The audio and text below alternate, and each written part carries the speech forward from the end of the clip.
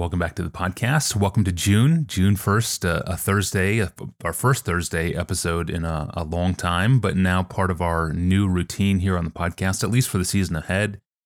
You can now expect APJ episodes on Mondays and on Thursdays, 2 times a week. No more sermon clip Wednesdays.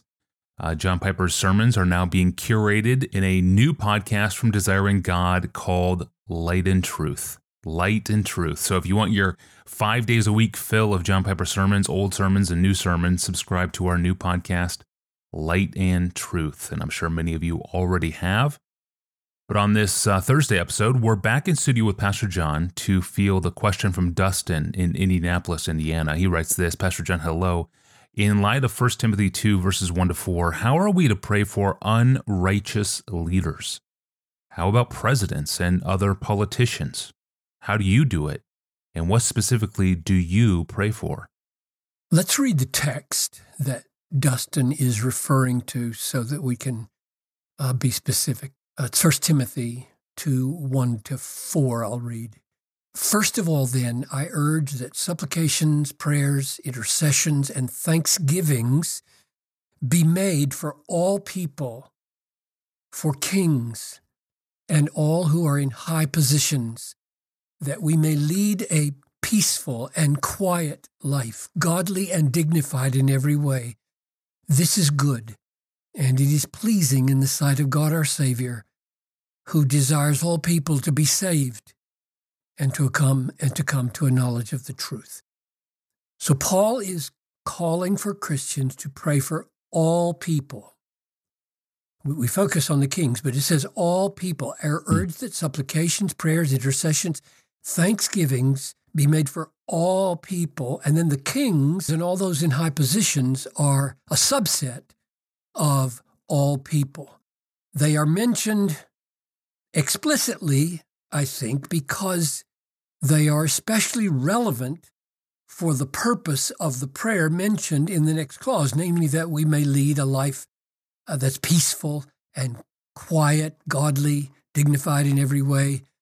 So I take the all people to mean that wherever we look in the world and see people who might in some way make decisions that have a bearing on the circumstances in which Christians live, we should give thanks, underline that, thanksgiving for all people. We should give thanks for whatever proper role they fill, and we should ask God to incline their thoughts and incline their wills toward those decisions which carve out a space of justice and peace and freedom that allow Christians and others to live out our faith without physical resistance and without tumults and lawlessness and mob rule and war.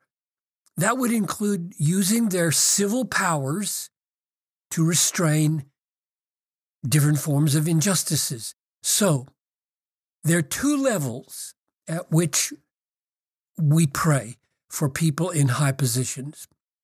One is that they be saved.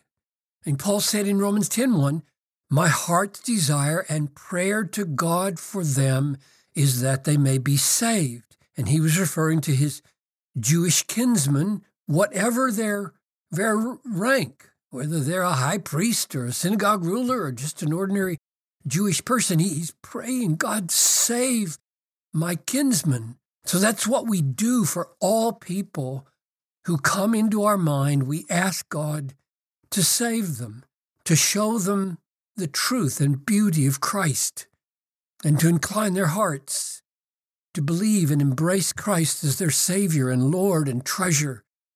Our hope, as we pray this, is that they will then, if they have any kind of authority at all, they will then see more clearly which decisions they have to make are just and peaceable and freedom-loving, so that some measure of freedom and justice and peace can be established so we can go about our lives without tumult or attack.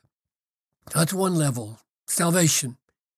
The other level of prayer is for leaders even if the first prayer is not answered right away, namely for their salvation, even if that's not going to happen right away, we keep on praying for them. Paul does not say to pray only for Christian leaders or only that leaders become Christian. In fact, it seems to me that Paul assumes in this context that most of the leaders Timothy would be praying for are not Christians.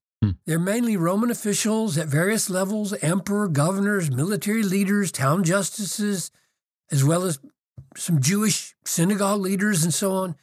They're virtually all unbelievers. That's what he's mainly referring to. And the way we pray for unbelievers, besides praying for their conversion, is at the second level I'm talking about, namely the level of providence. At least that's one way to describe it. We know from Scripture, Proverbs 21:1, the king's heart is a stream of water in the hand of the Lord. He turns it wherever he will.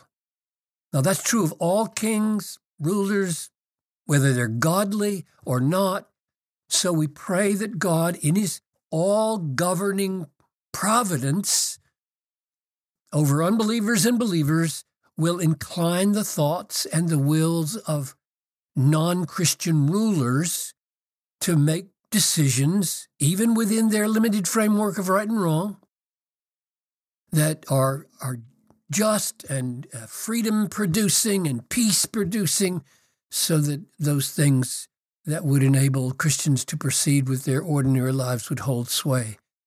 And I think the way Paul calls for prayer for leaders contains a warning for us of how not to think about the role of rulers in relation to the Christian faith. In spite of what I said about praying for their conversion, which is what we do for all people, that's not what Paul focuses on in this text. Paul is writing in a situation in which civil authorities are virtually all non-Christian. They may be ignorant of the Christian faith. They may be neutral. They may be hostile. So Paul's foremost thought is not that these prayers are prayers for Christian advocacy. I think this is crucial. He's not telling us to pray that civil authorities would become a conscious weapon of explicitly Christian promotion of the faith. He's thinking about pagan rulers who remain pagan, but still are influenced by the providence of God to bring about in their limited godless framework some measure of justice and peace and freedom. Christians benefit from this, as others do, but this providence of God is not an example of Christians trying to turn state power into an explicit promoter of Christ's spiritual kingdom. Now, the reason I mention that warning is because Jesus said to Pilate at his trial, this is John 18:36, "My kingdom is not of this world. If my kingdom were of this world, my servants would have been fighting that I might not be delivered over to the Jews, but my kingdom is not from the world."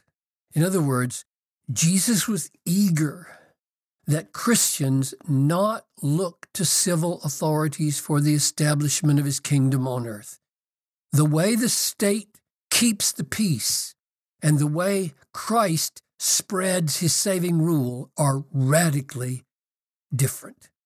So we don't pray that the state become an arm of the church. We don't pray as if the kingdom of God, the saving reign of Christ, is of this world, or that it would be advanced through an explicitly Christian use of the sword.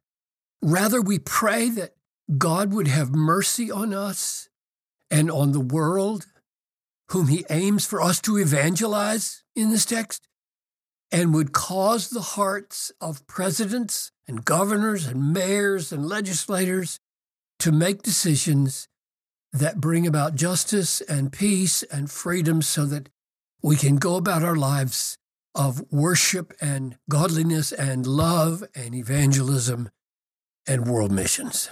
Amen. Yeah, it's a good warning here about misreading this text as political advocacy. Thank you, Pastor John. And thank you for joining us today. If you want to ask Pastor John, email us your question. Go to askpastorjohn.com. That's our online home, and you can send us an email through that website, askpastorjohn.com. Next week, we have 2 questions about pastoring. Can single men pastor? That's on Monday. Can single men pastor? And then how much should pastors make? That's Thursday. I'm your host, Tony Reinke. Pastor John and I will see you next week. Have a great weekend.